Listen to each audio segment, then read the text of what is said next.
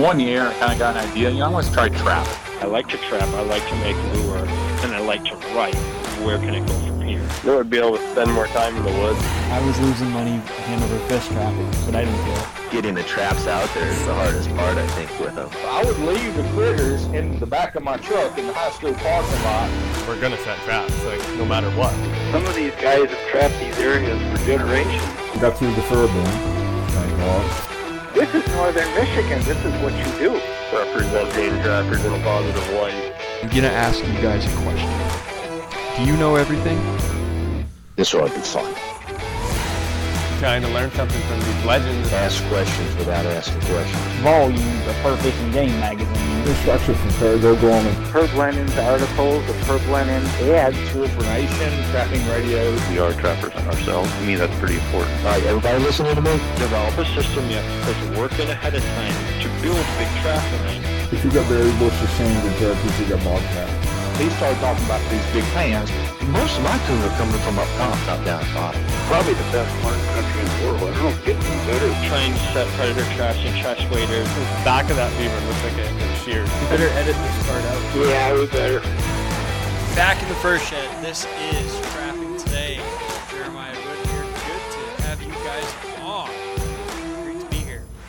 Trapping Today podcast is brought to you by Kaatz Brothers Lures, KAATZBROS.com. Trap smarter, work harder, enjoy the success that follows. Kaatz Bros has a full line of trapping supplies, traps and snares. They have a complete line of baits and lures.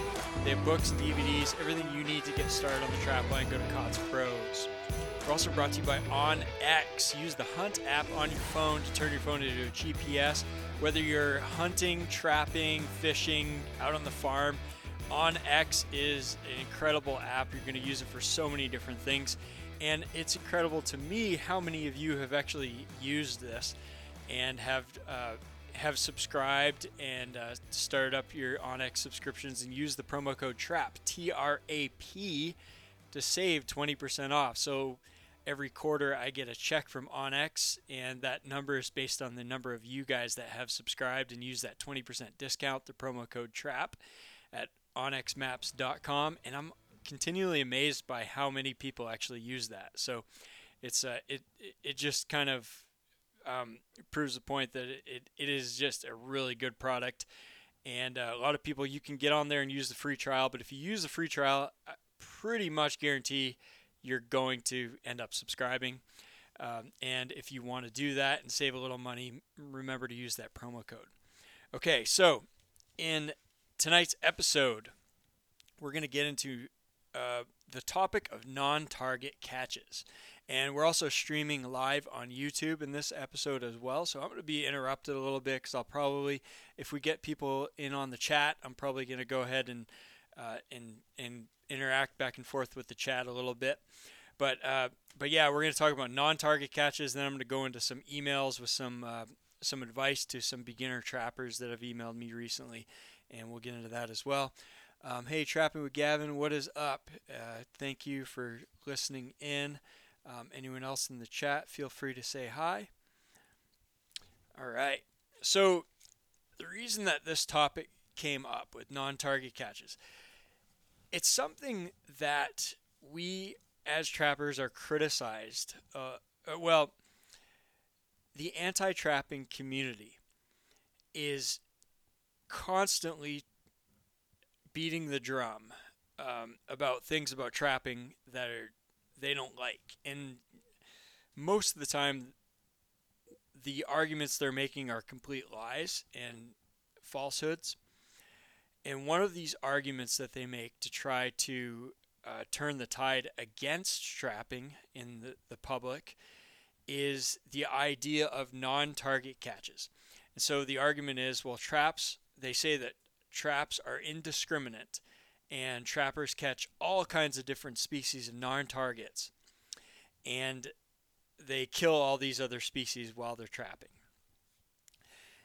And so the argument actually, it's repeated continually, and it's incredibly frustrating for us as trappers, especially those who have a lot of experience trapping and understand that the argument is not true. But how do you speak to people that don't have experience trapping about non-target catches? And I learned a little bit recently because I did an interview this week with a guy who is a freelance writer, and he is working on a story it's going to be in a major hunting magazine, which I probably can't talk about yet, but after it's out and published, I'll talk about it with you guys. But they're doing a special on trapping, and they're going to have a bunch of trapping articles and stories. And his articles is focused on the myths around trapping.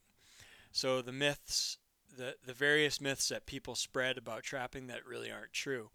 And he really wanted to dig into this non-target catch thing. So we had a discussion. I think we talked for like an hour and a half about this, and it was really interesting. After I got done, I thought, well, I probably ought to do a little podcast episode about this, because I think a lot of people could benefit from this whole conversation that was going on between us. And this guy, he knew just a little bit about trapping, but not enough to where there are a lot of things that I was talking about that I kind of needed to step back a little bit and explain in order to help him better understand what was actually going on. But basically the idea is, what is the reality around non-target catches on the trap line?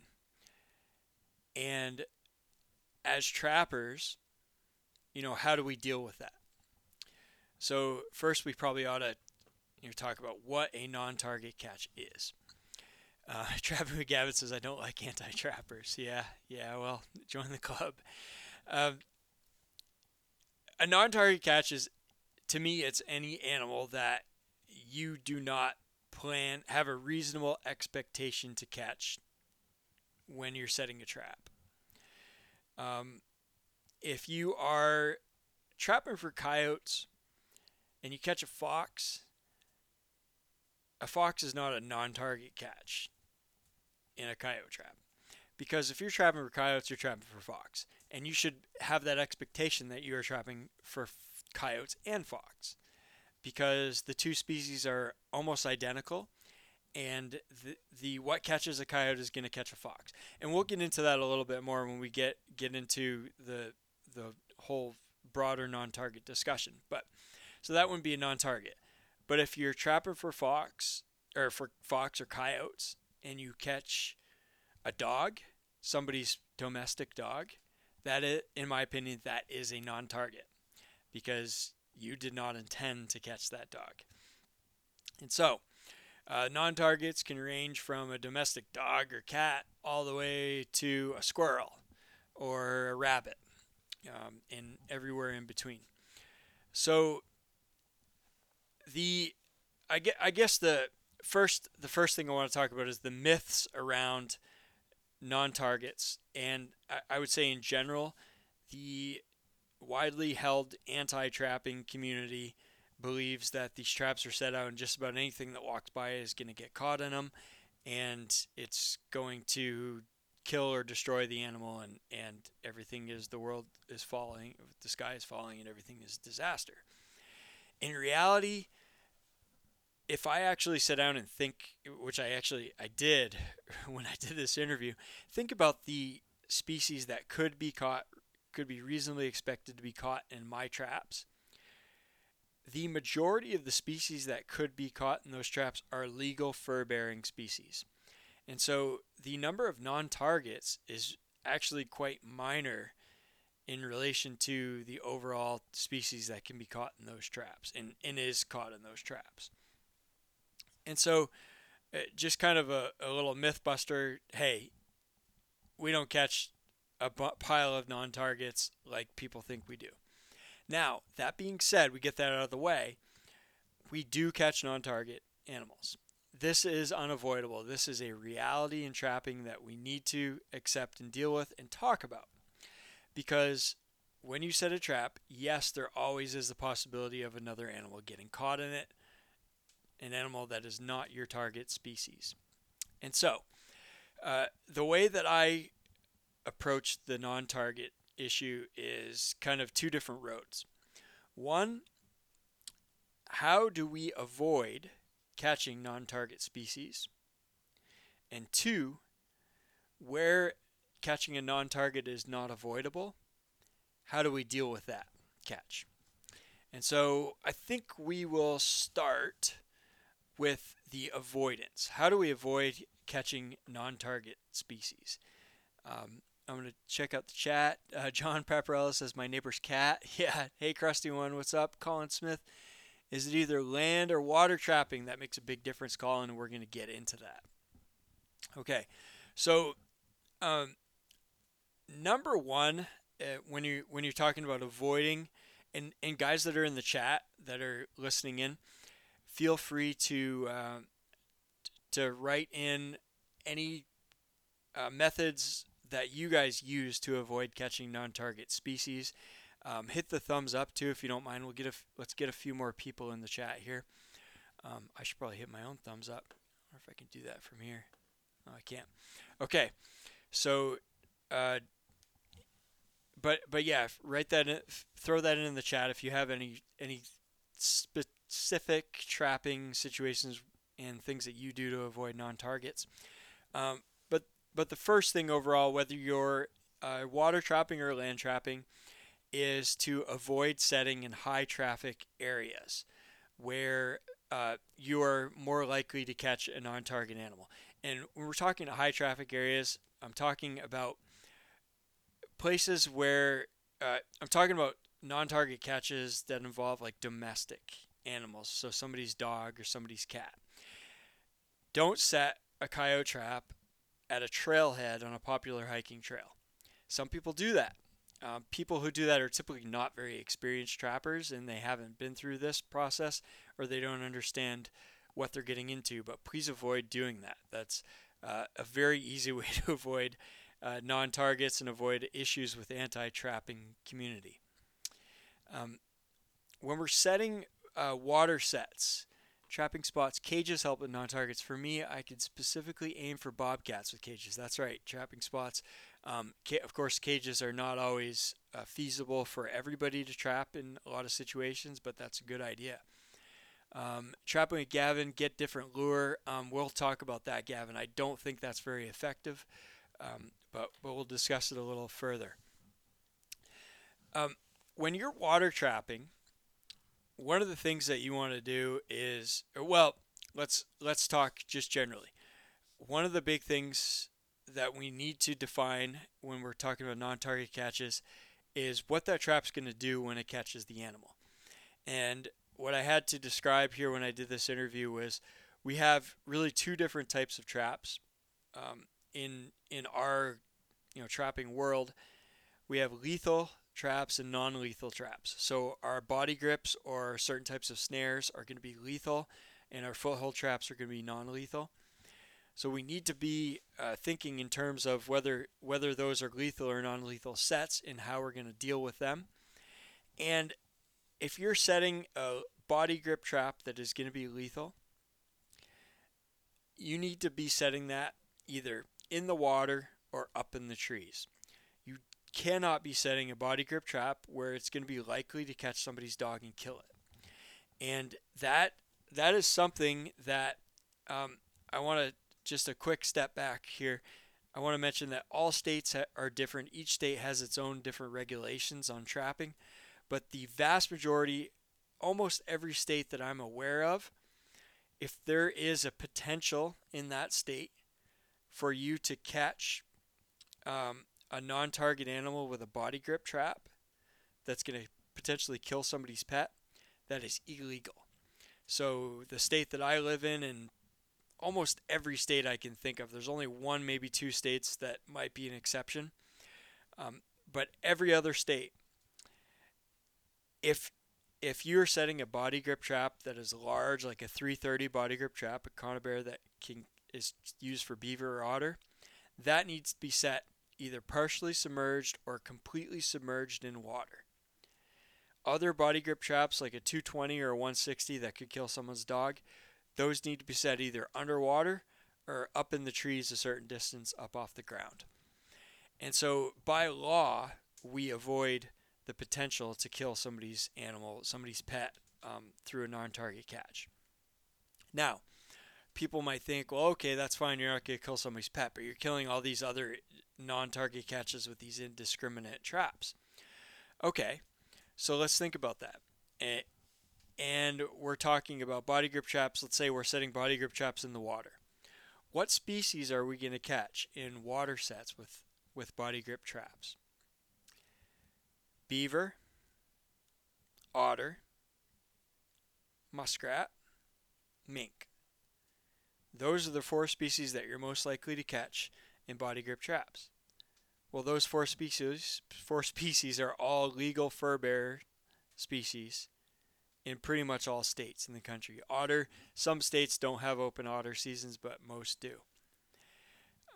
And so I'm trying to think, and I've tried to think of what other species would be in or under the water that could be caught as a non-target, and I'm really not getting anything. And the anti-trapping crowd would be hard pressed to find a species that you catch in the water that would be a non-target. You might catch a fish. Someone's fish might swim through. I caught a snapping turtle once, so that's possible. But we're basically talking about very, very minimal to no chance of catching non-targets when we're water trapping. How about up in the trees? What are you going to catch when you're trapping up in the trees? So you say you're setting up at the trees. You're probably trapping for marten and fisher. For the most part, you might be trapping weasels. What else are you going to catch? You might catch a squirrel. You could catch a bobcat or a lynx potentially if the situation is just perfect up in the trees. They might climb trees. States like Maine where we can't catch lynx, we have specific laws that don't allow us to do that. But really, again, you're not going to catch an animal that is not a legal fur-bearing species. So the non-targets, by pretty much utilizing the common sense in terms of where we set and how we make the sets, we're not going to catch those animals. In the water trapping, when you're trapping beaver, some states you can't catch otter, or they're really concerned about the otter populations. There are some things you can do to minimize the catch of otter while you're beaver trapping. If you're setting your body grip traps, you can set your triggers way off to the side of that 330. A beaver's going to trip it, an otter's going to likely slither through. You're still potentially going to catch an otter, but you're going to minimize that chance of catching that non-target otter. But that's, again, going back to the fact that if you're beaver trapping and you catch an otter, was it really a non-target? I mean, their species are both expected to be caught in those same types of sets. Let's look at the chat. Trapping with Gavin, trapping spots, dispatch video. Dispatch video, I don't know what you're talking about, Gavin. A dispatch video, I'm not going to show dispatch of an animal on video. I don't think that's appropriate, but Colin Smith, I've caught a Cisco or near Beaver Dam. Yeah, so whitefish, Cisco.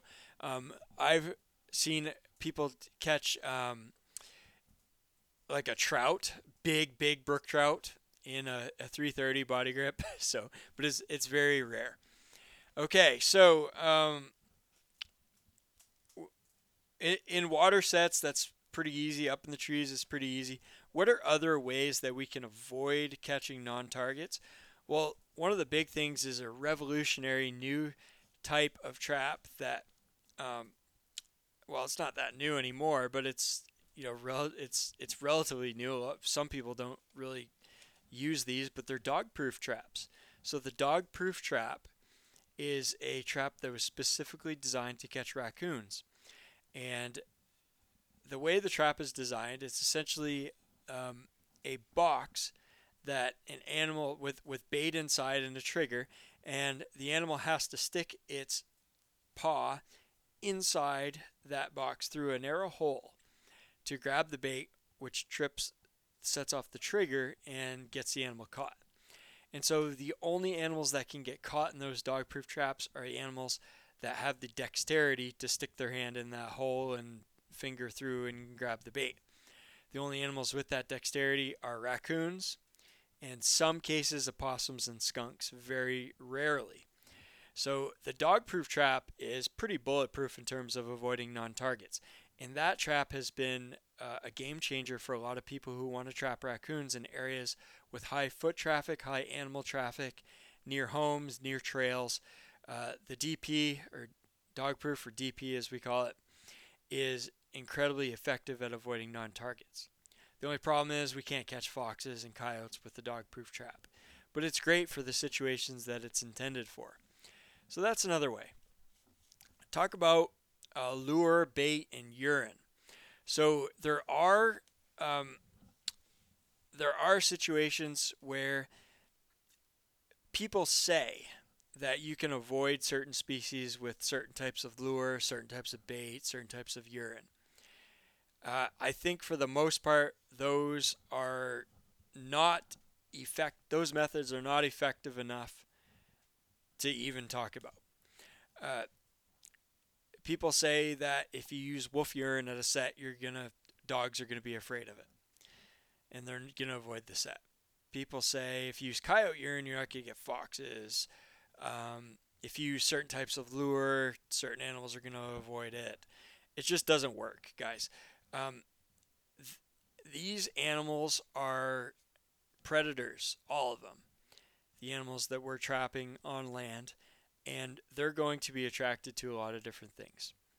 And they're going to be very curious about what animal might have potentially left a certain amount of sign, whether it's a gland lure or urine. You're emulating an animal leaving sign at a set, and they're going to be curious about it. You stick coyote pee on a rock, put a trap next to it. The first dog that walks by that is going to go right to that rock, smell that pee, and it's going to want to pee on that rock. It just happens. There's no way to avoid that. So that's one thing when you're talking about us communicating with non-trapping community about all of this. I'm not going to BS people and try to pretend that we have these magic methods that we can avoid catching a dog in a coyote trap, because it's not going to happen. There are certain animals we can avoid catching in a coyote trap, but not a dog. Colin Smith, distance for sure on where civilization won't bother you for domestics. Other than that, it's a gamble, I'm guessing, just experience. Rusty Parker, what are your thoughts of the trap has to be covered? Colin Smith, and sizes of hold or conibear. Okay, I don't fully understand some of those questions, but I'm going to try. Colin, yeah, for sure. Distance from civilization will help you a lot. If you're in the interior of Alaska and you're 150 miles from the nearest town, then you're not going to have to worry about catching somebody's dog, unless maybe you worry about a sled dog. But if someone's running sled dogs up there, pretty sure that they know how to release a sled dog from a trap. Rusty Parker, what are your thoughts on if the trap has to be covered?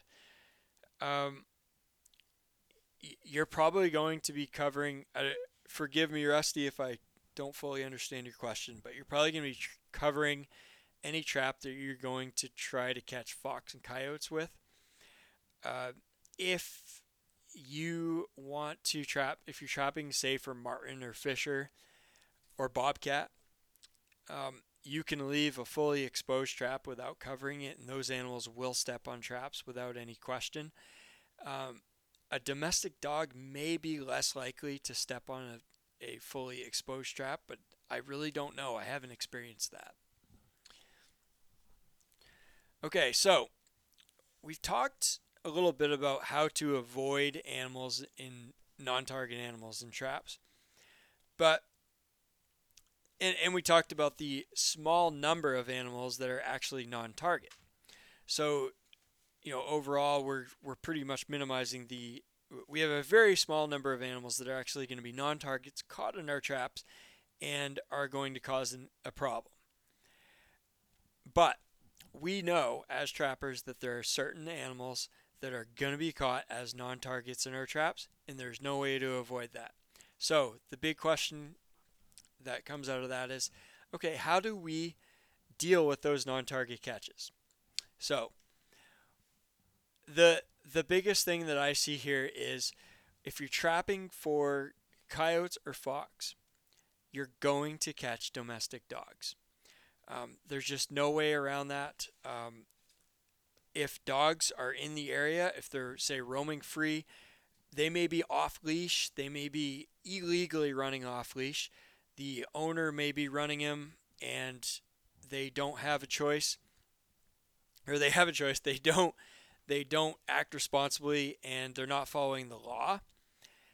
And they let their dog off leash. But this happens all the time. People do not obey leash laws. People don't care about leash laws. Okay, let's say that's the case, and the dog's going to get caught in a trap. So the other thing is, if you're coyote trapping, you're potentially going to catch lynx. And in a place like Maine, lynx are not legal to be kept. So they all have to be released. You have to call the state. You have to get a biologist in. They have to take care of the animal, make sure it's not injured, and so on. There are certain methods you can use to avoid that. You can avoid catching lynx, but you're always going to have, no matter what you do, you're going to have a chance of catching lynx if you have enough traps out there. You're going to catch a dog if you have enough traps out there. So the big thing that we can do as trappers when you get into that situation is making sure that the collateral damage of catching those non-target animals is minimized. And so we can do that a number of different ways. Number one, we can check our traps as often as possible. The more often we check our traps, the quicker we can get to a non-target animal and release it. Now, a lot of people don't realize this. A lot of the anti-trapping crowd believes that, well, these animals are caught and they're mutilated and they're broken bones and bloody and everything else. And with modern traps, we're not going to deal with that issue. We're going to be able to release those animals unharmed. So we check our traps often. The animal's not in the trap for very long, and we can minimize the amount of stress or injury or whatever that's going to take place. And then the second thing, and the big thing that I see, is using modern traps with proper modifications that are going to minimize the damage or injury to any animal that is caught in them that's not a target. And this really is something that, even if you're not catching non-target species, I think we all, as trappers, we're all humans, and we want to minimize any potential pain or injury to an animal that we catch. And so these are really just good practices, good traps to use in order to do that. And it helps. I've caught dogs in my coyote traps, released, no injury whatsoever, no sign of it. They limp around for a minute and then they're good. And some of them don't even limp at all. And so we can really avoid a lot of problems by having good traps with good modifications. So what are those modifications? And I think I'm going to, I might step over to the other shed here and grab a trap for the people that are on YouTube, so I can give you guys just a quick overview and kind of show a visual of types of modifications to avoid any injury or damage to non-targets. Okay, let's see. I'm going to catch up on the YouTube chat too.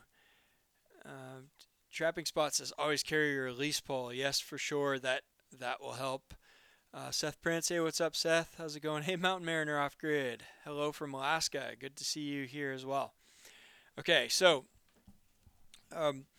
what I have here in my hand is an MB550 trap. This is probably the most popular coyote trap that's used in America today, although there are a number of different coyote traps that are very similar to this. But I just want to go over a couple of the modifications to this trap that will help with non-targets, like particularly with dogs. So you notice that the trap, the jaws are relatively low, and the height of the jaws is going to determine to some extent where on the pad the animal is caught. These are going to catch pretty low on the pad, and so a lot of the anti-trapping crowd believes that these traps catching animals way up high on the leg. They call them leg hold traps, and they say they're going to break bones and stuff. They're catching them right on the foot pad where the animal has a very rough, rugged pad that's been walking on frozen ground and ice and water and rocks and dirt all the time. These are tough foot pads, so they really don't even feel this trap jaw. The other thing with these traps is when we're looking from the top at the jaws, we see a slot in the jaw. That's called offset. That's an offset jaw. And what that is it allows extra space in the jaws, between the two jaws, so they're not touching. And when the animal is caught, that opening allows for additional circulation to the paw. And so the animal is not going to have issues with lack of circulation that's going to cause any damage to the fingers, the extremities, the toes, whatever. The other thing with this is we have the jaw is cast. And what that means is instead of being stamped steel, this is cast steel. And the cast allows these edges to be all smooth over and rounded as opposed to being sharp. And so you're not going to have breaks in the skin or abrasions that's going to cause cuts or blood or potential for infection or anything. So that is a good feature. And then finally, there's a modification that we call jaw lamination or laminated jaws. And what laminated jaws are is basically just the width of the jaw where it's contacting the animal's foot. And the wider the jaw, that creates a smaller amount of surface area that's going to be contacting the foot during the catch. And as a result, you're going to have less pressure per square inch that's put on the animal's foot while it's holding it there. So these are all modifications that are designed to minimize damage to an animal's foot. The other thing you have is this trap is center swiveled, and so the trap is mounted on the center of the base plate. The chain, the anchor chain, is mounted in the center of the base plate. There's a swivel right there. There's also a swivel on mine in the middle of the chain and a swivel on the end of the chain. So when the animal is pulling against the anchor, it's going to pull directly in line with where it's caught on the jaws. And so if the trap was anchored on the end of the base plate, the animal would kind of cause a leverage, kind of jerking action where it's going to cause maybe a little bit more potential damage to its foot. The center mounting is going to avoid that. And the extra swiveling is going to make sure that the animal's not going to be able to get the trap kind of bound up, the chain bound up to where it's not swiveling. And then when it stops swiveling, maybe they can kind of turn their paw inside the trap and maybe cause a skin to break or something.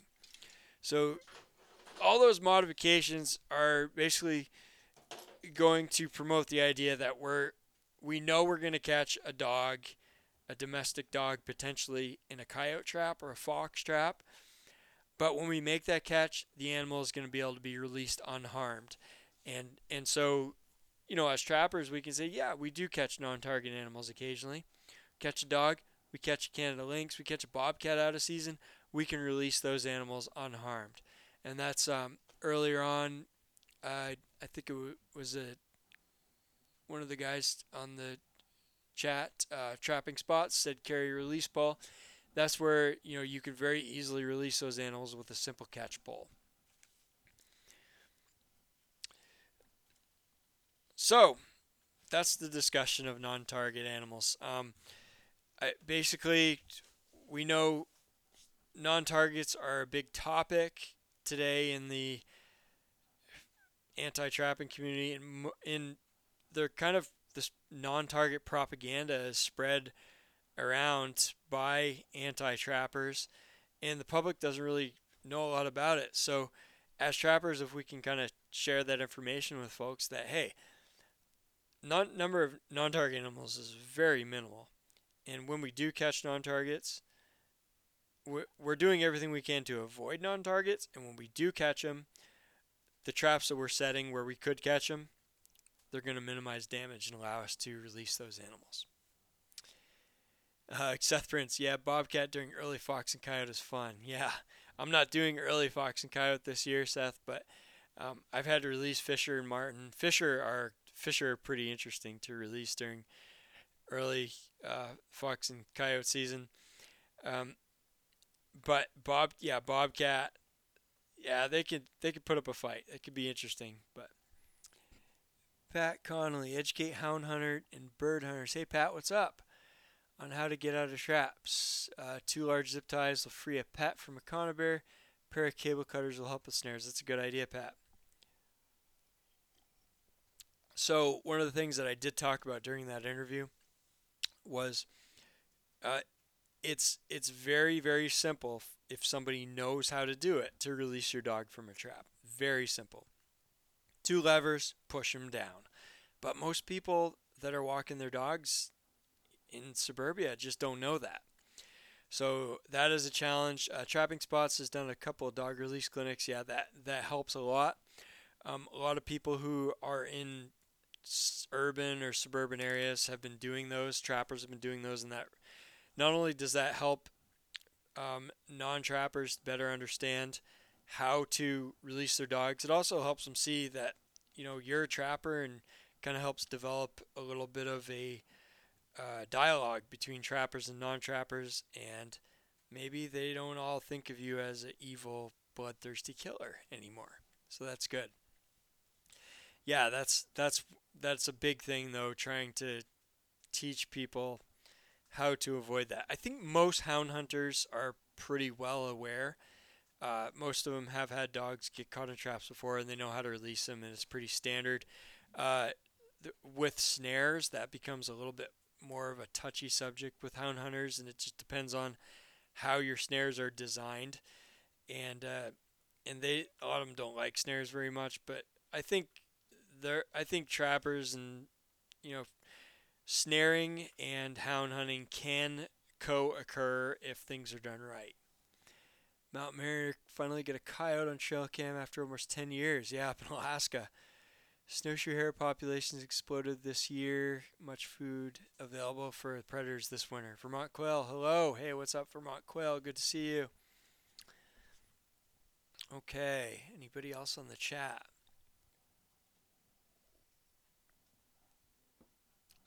We're going to move into part 2 of this podcast episode, and that is just some beginner advice and questions from listeners. So if you guys have a question, feel free to email me, jrodwood@gmail.com, jrodwood@gmail.com.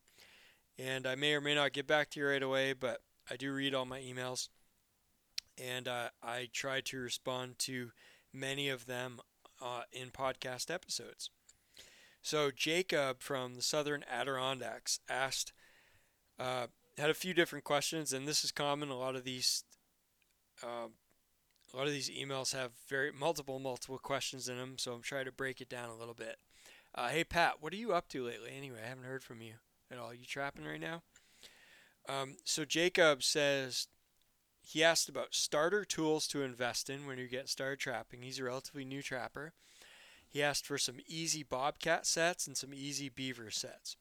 So we'll start with starter tools. And this one kind of stumped me for a minute, because I don't really I can't think of a lot of tools that you really need when you get started trapping. You need your traps, you need a good mode of transportation, and that's pretty much about it. I mean, the good thing about trapping is it's pretty simple. The hardest part was never getting going trapping, was never tools. It was finding ground, and it was finding animal sign, figuring out where the animals were to set traps, and then just buying enough traps to set them out. But when I think of what I might want to have for tools to invest in trapping, there's only a few that really come to mind. Number one is a good pair of body grip trap setters. If you're doing any body grip trapping, having a good pair of setters makes a huge difference. So either the self-locking setters, the auto-locking setters that you can get, they're going to be a little more expensive, but they're going to lock and make it a lot easier for you. Or the RTS trap setter. The RTS has quickly become my favorite in trap setting body grips. That's the one that looks like a caulking gun, and you just squeeze to compress the springs. It's really sweet. The other thing that I would invest in is not a tool, it's just knowledge and experience. So getting on, watching YouTube videos, watching trapping DVDs or videos that are out there, talking to trappers, reading up online on different reading trapping books, and just talking to locals that have a lot of experience. Just knowledge and experience is really a big thing when you're new and getting started. I think that'll bring you a lot further than any tool that you could buy. Pat says trucks are dollar me to death. Well, yeah. So nuisance beaver going. Hopefully get out to some fur harvesting. Hey, Krusty One. See you later. Good to see you. So, easy bobcat sets. So, to me, there are two, and I'm going to go through this really quickly. So, if you want detail, maybe you're going to want to watch some videos on this or get into it a little more with some reading or whatever. But just briefly, there are two easy bobcat sets that I can think of. Number one is going to be the cubby set. So basically, you get into an area where you got bobcat sign, you build a cubby. That cubby is going to be a place that you're going to hold the bait in, and you're going to keep the animal from getting to the bait from any direction except for one, which is going to be right in front of the entrance of the cubby. Where the entrance of the cubby is, that's where you're going to set your trap. A lot of times you get to set that trap so it's kind of under a little bit of overhanging cover so that you can avoid the snow and ice and rain from getting to it. But a cubby is going to be something you can make pretty simply. You can make a rock cubby, you can make it out of sticks, wood, logs, whatever. You can bait that if it's legal in your state. You can bait that ahead of the season. You can get animals accustomed to going to the cubby and taking your bait. You can set a game camera on that cubby. You can watch it. You can watch how the animal approaches the cubby, where it's stepping. Trap placement at the cubby entrance is pretty critical in a lot of cases. And you can use that information to kind of determine how to set your trap and where to set your trap. So the cubby set's pretty simple. The second set is going to be a little bit more complicated, and that's going to be your walkthrough set. So the walkthrough set is a really popular bobcat catcher. What you're going to do is you're going to look for an area where a bobcat's natural travel way is being restricted. So that could be a break in terrain where you have maybe kind of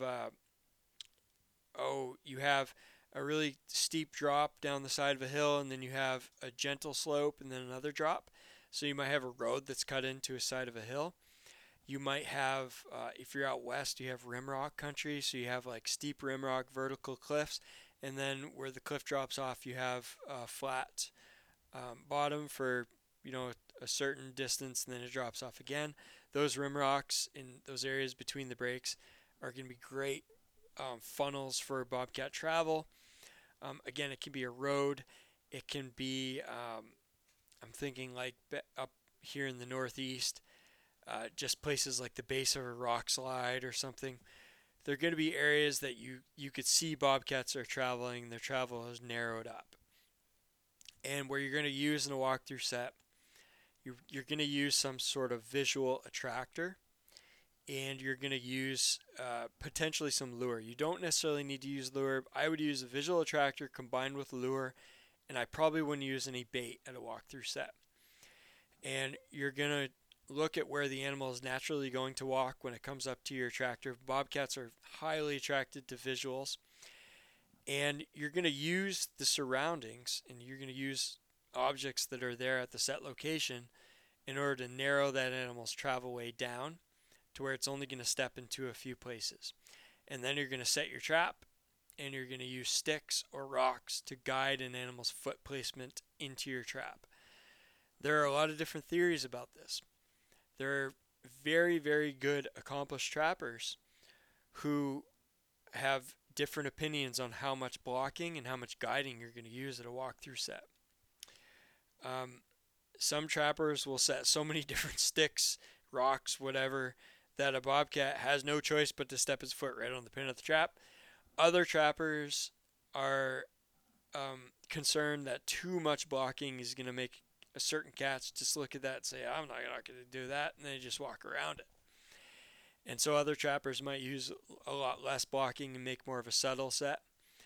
I think everybody's in agreement that bobcats are not trap shy, so you don't have to worry about covering your trap. You can if you want to, if it makes you feel more comfortable, but you can pretty much have just an open bare trap there. But that's going to be your walkthrough set. So your cubby set and your walkthrough set. Pat Connolly says beaver dams. Absolutely, 100%.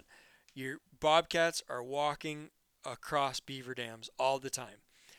If you're in a state, certain states do not allow you to set on an active beaver dam. Certain states, Maine used to never let you set on an active or abandoned beaver dam at all. Now that is relaxed a little bit. So in certain cases you can set on active beaver dams. I think statewide you can now set on abandoned beaver dams. But check your local regulations. But if you're in an area with a lot of beavers, bobcats will walk across any beaver dam that's in your area. It's just, it's no-brainer. Cats are going to walk across it. So if you can legally do that, that's a great place where you're going to narrow down a cat's line of travel. Speaking of beaver dams, beaver houses, beaver flowages, if you're on frozen on the ice, trapping in the middle of winter, bobcats, coyotes, fox are always going to investigate beaver lodges. I don't know what it is about them. Of course, everything's attracted to beavers, but they are going to, if you see a fox or coyote or bobcat track that is along a frozen flowage, they're going to beeline it right to any beaver lodge that's in their line, near their line of travel, and then they're going to go back, but they're always going to investigate those. Mountain Marrow, do you have a preference on trap orientation in the cubby? That's a good question, Mountain Mariner. I'm not exactly sure how the best way to answer that. Orientation of the trap. Typically, it just depends. If you're gonna, okay, so I should back up a little bit. So trap distance from a bait varies considerably, and it's not necessarily, this is more of an art than a science. It's very hard to put a number on. Okay, some people set their traps 6 inches back from their bait or lure. Some people set 18 inches, 1.5 feet back from their bait or lure. Some people set 3 feet back. That's a little extreme in my opinion, but that all depends on so many different factors that I can't even begin to get into, and some of them that I don't even understand fully myself. So distance is going to be very dependent on the situation. Now, orientation in terms of whether the jaws are perpendicular or parallel to the line of travel, typically you're going to want the jaws to be parallel to the line of travel. And the reason for that is if an animal is stepping over towards your bait, if the jaws are perpendicular to the line of travel, there's a better chance that they're going to step on the jaw instead of stepping on your pan. And if they do that, they may step on the jaw and the next step is beyond the trap, and then you just get a miss and you don't catch it.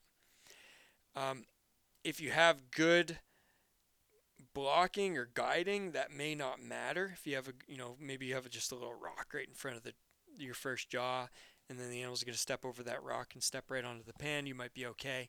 But from all the people that I've talked to, most of the people, the orientation of the jaws parallel gives you a better chance when that animal steps, it's not stepping on the jaw. It may step on a lever.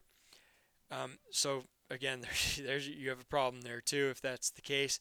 But likely if it steps, it just depends. Sometimes it also depends on the shape of your trap, the some of the traps, like your number 3 Victors and Dukes, are going to be really oblong and shaped, like really egg shaped. Some of your traps, like your say your older number 2s, are going to be more oblong the opposite way. So great answer is it depends. It's an easy answer for everything, but for the most part, I would set parallel to the jaws. My mentor that taught me how to trap coyotes, actually, he had a theory that he didn't set perpendicular, he didn't set parallel, he set halfway in between. And I do find myself still setting that way when I make dirt hole sets for coyotes, which is kind of funny. And I'm not really sure why that is. The other reason not to set with your jaws perpendicular to the line of travel is the animal could step on the dog of the trap if you have traps with dogs, like the MB550 that I showed earlier. If you have dogless traps, that's not as much of a problem. Okay, Justin Shoup, first-year trapper, listener to your live YouTube, little late. Hey, Justin, what is up? Good to see you from New Mexico. Good deal, man. Awesome. I feel like I've emailed with a Justin from New Mexico before, but it wasn't a first-year trapper. Mount Mariner, will the trap snap shut parallel to the body? Okay, yeah, so we figured that out, Mount Mariner. Right on. So that was easy bobcat sets. Easy beaver sets. So I'll give 2 of them. One of them may not be that as easy. Well, it might be. The easiest beaver set is just a blind set in a run. So you're going to put a 330 body grip trap in a beaver run. The hardest part about that is just finding the run. Finding where the beaver is traveling regularly. If you're good at scouting, if you spend some time looking and learning what the run's supposed to look like, in open water it's pretty much a no-brainer, but under ice it's a lot more difficult. It can be more difficult. But you're going to find that area that the beaver has been traveling regularly. The bottom of the beaver dam is going to, the substrate on the bottom is going to be deeper. That area in the mud is going to be hollowed out because the animals are traveling through there more often.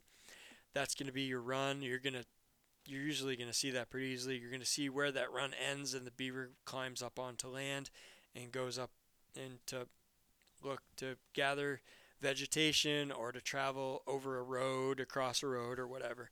So you're going to see those runs. You just set a trap in the run.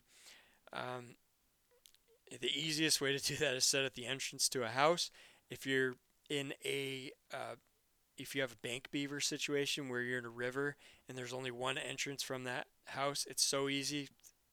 You can't even, you're going to get every beaver that's in that lodge if you want to, because there's only one way out. If you're in a situation where the beaver's in a pond and the house is out in the middle of the pond, there could be 3, 4, 5 entrances. There's usually 2, oftentimes 3, and 2 main entrances usually. But if you set really hard right at those entrances, beaver can cut out new entrances around those locations if they become trap shy. So that's something to keep in mind. But a blind set and a run is the easiest way to trap beaver. The other easy beaver set, I don't want to say too easy, but a caster mound is a pretty easy set, and it can be very easy if you have an area where you make a caster mound up on shore where there's a place where a beaver has been coming up on shore already. You can set a 330 body grip in the water before the animal surfaces. You can pretty easily set that where the 330 is completely submerged in about 12 inches of water. Put a little dive stick over the top of that 330. Beaver's going to smell the caster. It's going to come up toward shore. It's going to go up that area. It's going to dive under the dive stick, get caught in your trap. Simple set for beaver. You can do that with footholds, but I don't want to say it's easy because it's a little more complex in terms of where you're going to set your foothold trap, how deep, what orientation, where, there's a lot going on there. So it's not, I wouldn't call it easy. Justin got 200 double long springs from the local trapper that's retiring. Going to try those oldies out this year. Develop some skill. Any downsides to double long springs other than digging a bigger hole? So double long spring traps bed really easy, and they don't freeze in that bed. The bottom of the spring freezes in, but the tops do not, and the jaws stay elevated a little bit above the ground, so they're really good for freeze and thaw conditions. The double long spring, if you're setting for fox and coyote, I would, Justin, highly recommend that you're probably going to have the chain is going to be mounted on the end of one of the springs. That was the old school method of those. And I would highly recommend that you cut that off and you mount the chain to the center of the base plate instead of the end of the spring. That's going to be much better for animal welfare, and that is going to reduce your chances of losing animals. You might do a little jaw modification on those, but really the big, I guess two downsides to the double long springs. Number one is you're going to have to dig a much bigger trap bed, which is a pain. Number two is the speed on those traps is going to be a lot slower. So I don't know, maybe you want to avoid adding too much bedding over top of those traps. If you add a half-inch of heavy dirt over top of them, that trap's going to fire really slow, and you may have issues with animals kind of either toe catches or just missing animals. So that's something to think about with those double long springs. Pat, main entrance usually under the feed pile. That's right, Pat. Usually they have a main entrance either under the feed pile or right to the edge of the feed pile. And then they're going to have like a back entrance that's kind of maybe their escape route.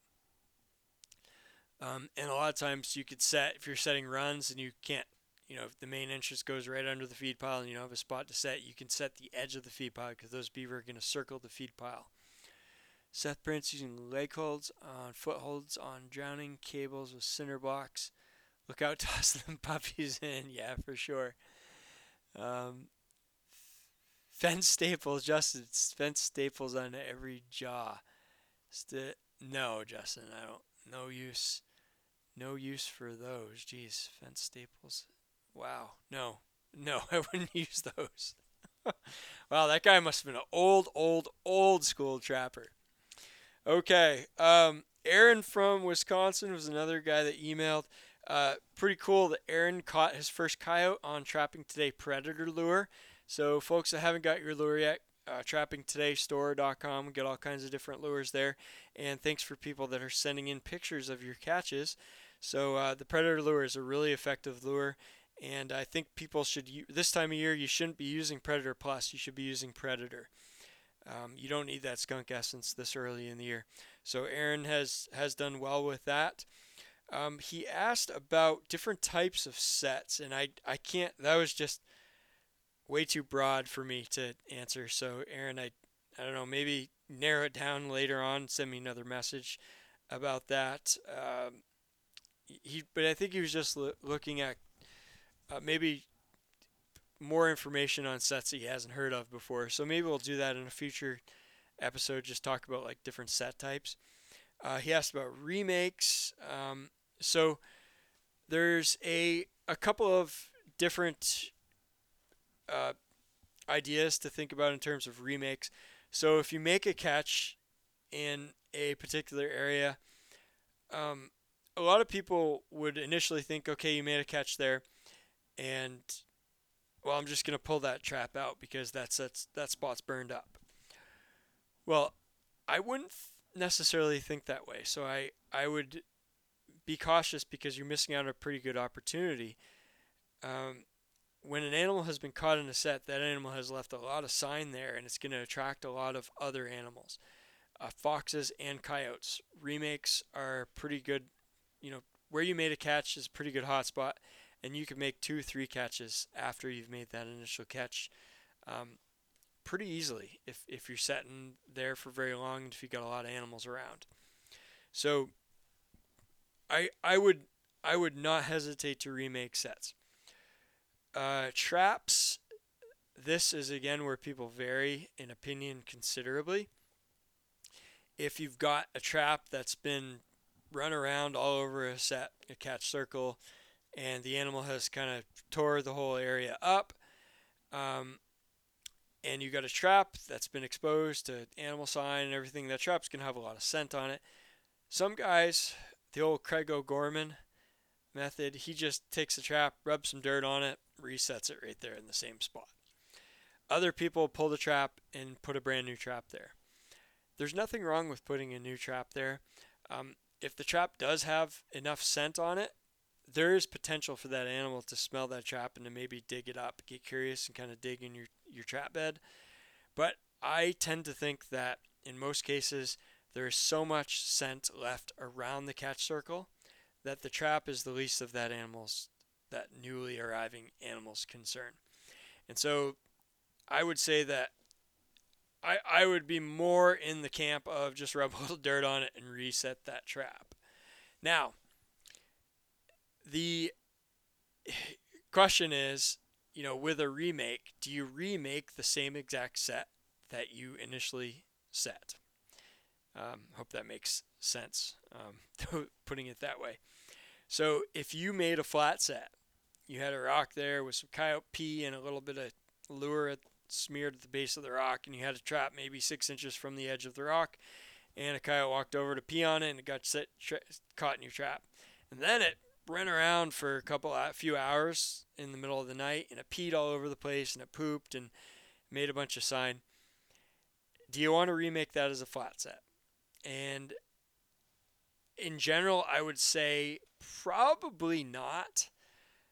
What I would tend to do is when I make the remake, I'm probably going to turn that into a dirt hole set, because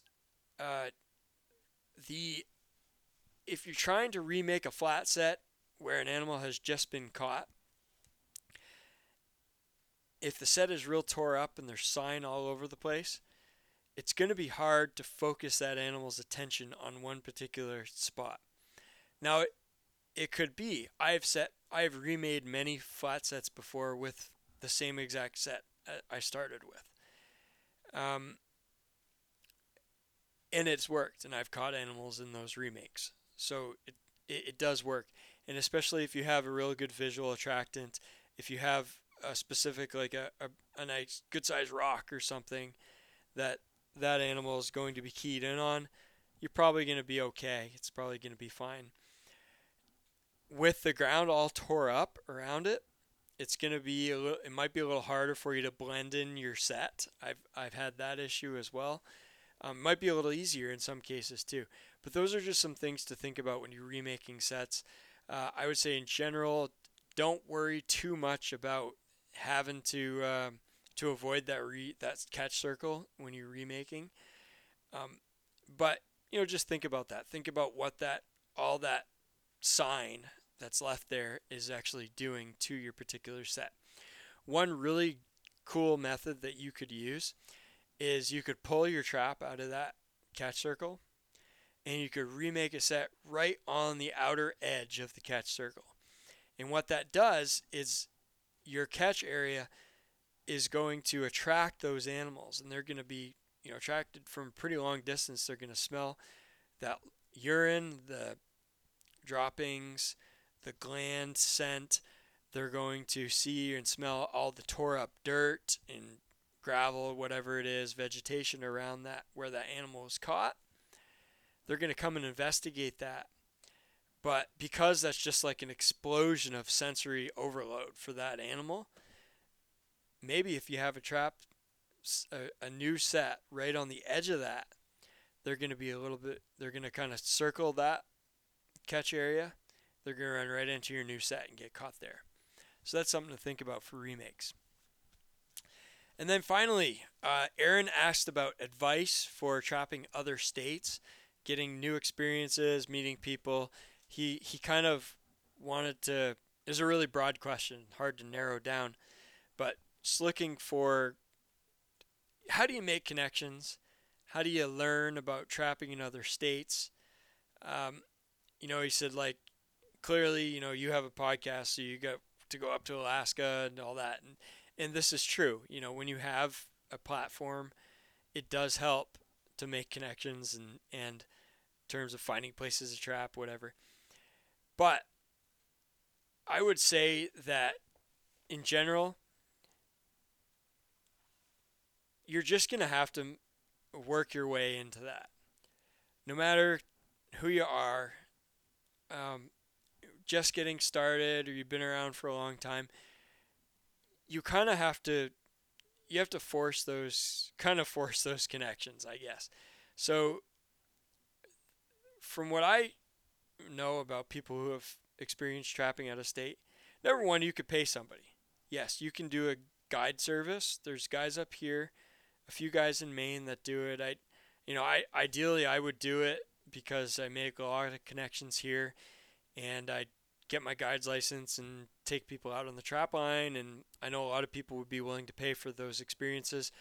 It's just not for me. It's something I don't really have an interest in doing, and I don't really have the time to do it. So I haven't done it, but there's other people that do that. So that's one way you can pay somebody to go on their trap line and go through that. But in a lot of cases, if you go out of state, a lot of cases you just kind of have to learn it on your own. You have to go and do the research on going out of state. You have to learn the laws and regulations. You got to find a place to trap out of state. You have to just get out there and try it. And when you're out there, there's a pretty good chance that you're going to run into and meet people that are trapping in that area. And those people might become some of the best friends that you'll ever make. And you're going to have trapping connections that you're going to build and develop over time. You can't just start out from nothing and say, okay, what do I do to get all these connections? It just doesn't work that way. Maybe you go to a convention, maybe you meet somebody, maybe you become friends with them and that works. Or maybe you just go out there and start trapping and you run into people. You run into landowners, you meet people through other people. You meet people through your state association and so on. But you kind of just have to build into that and work your way into that, and that's the only advice I can give there. All right, so finally, Real Life says, unorganized territory, you don't need written permission, organized towns. Okay, so that's Real Life is asking a Maine-specific question, and you guys got like 30 seconds or a minute to throw your questions in if you have any more, because I'm going to sign off here on the live. But yeah, Real Life, that is correct. In Maine, you do not need written permission to trap in unorganized towns. You do need it in organized towns. Kenneth, yes, we have a limit on Fisher. It's 25. We used to have no limit on Fisher at all. And good to see you, Kenneth Kotras, by the way. We used to have no limit on Fisher. Then somebody got their panties in a bunch, decided we didn't have enough Fisher, which wasn't true. Then they implemented a 10 Fisher limit with zero data to support that. And then the Fisher limit was 10 Fisher for like 15 years, and then it was finally relaxed to 25. But yeah, we got lots of Fisher in Maine, tons and tons of Fisher. Pat Connolly, what are you targeting this year? Oh, Pat, thank you for the question. I'm going to be honest with you, Pat. I'm not trapping very hard this year. And in my personal life, a lot of things are happening where I've just found it very difficult to get super excited about trapping. So I wasn't one of those guys that was out there at midnight getting my sets out and everything.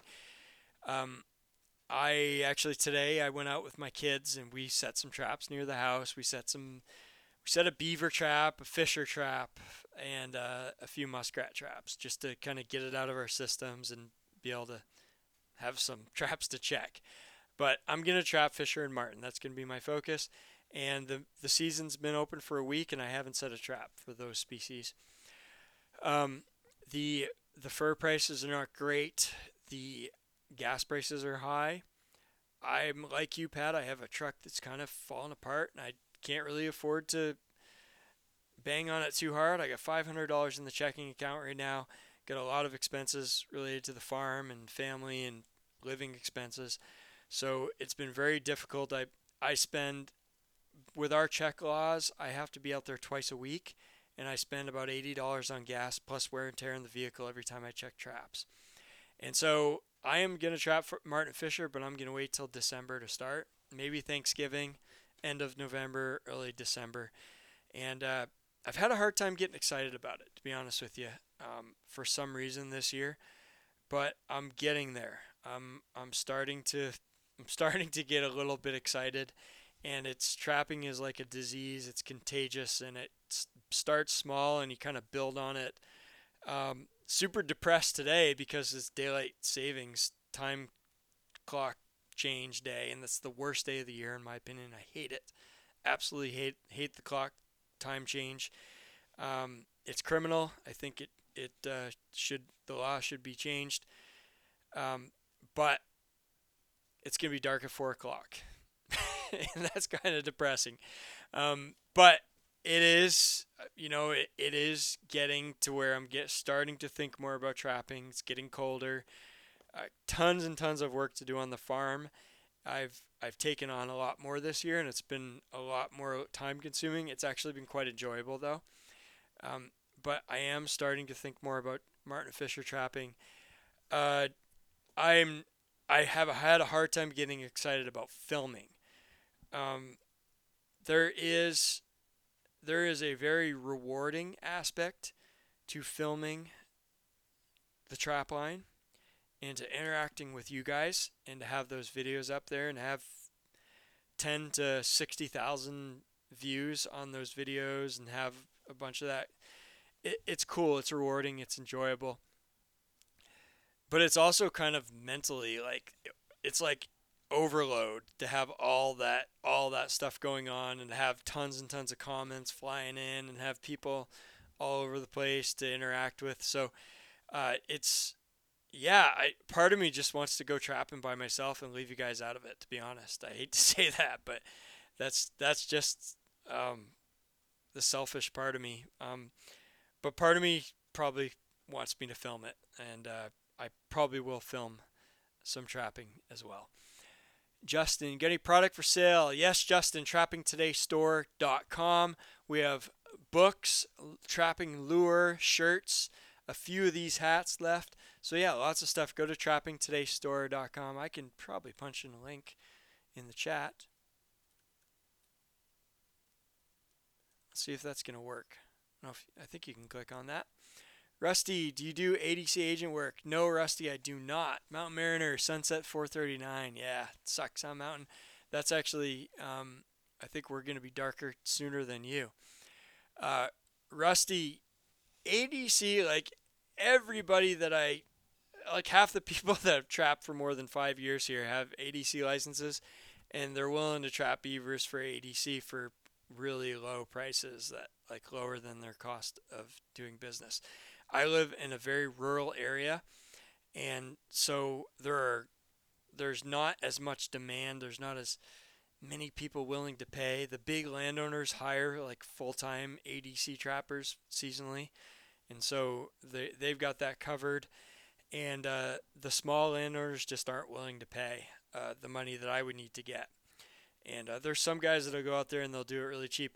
I do damage control for when I'm recreational trapping. If somebody runs into me, stops by, calls me, and asks about removing, it's mostly beaver, asks about a beaver problem. A lot of times, if I'm beaver trapping, I'll go over and take care of it.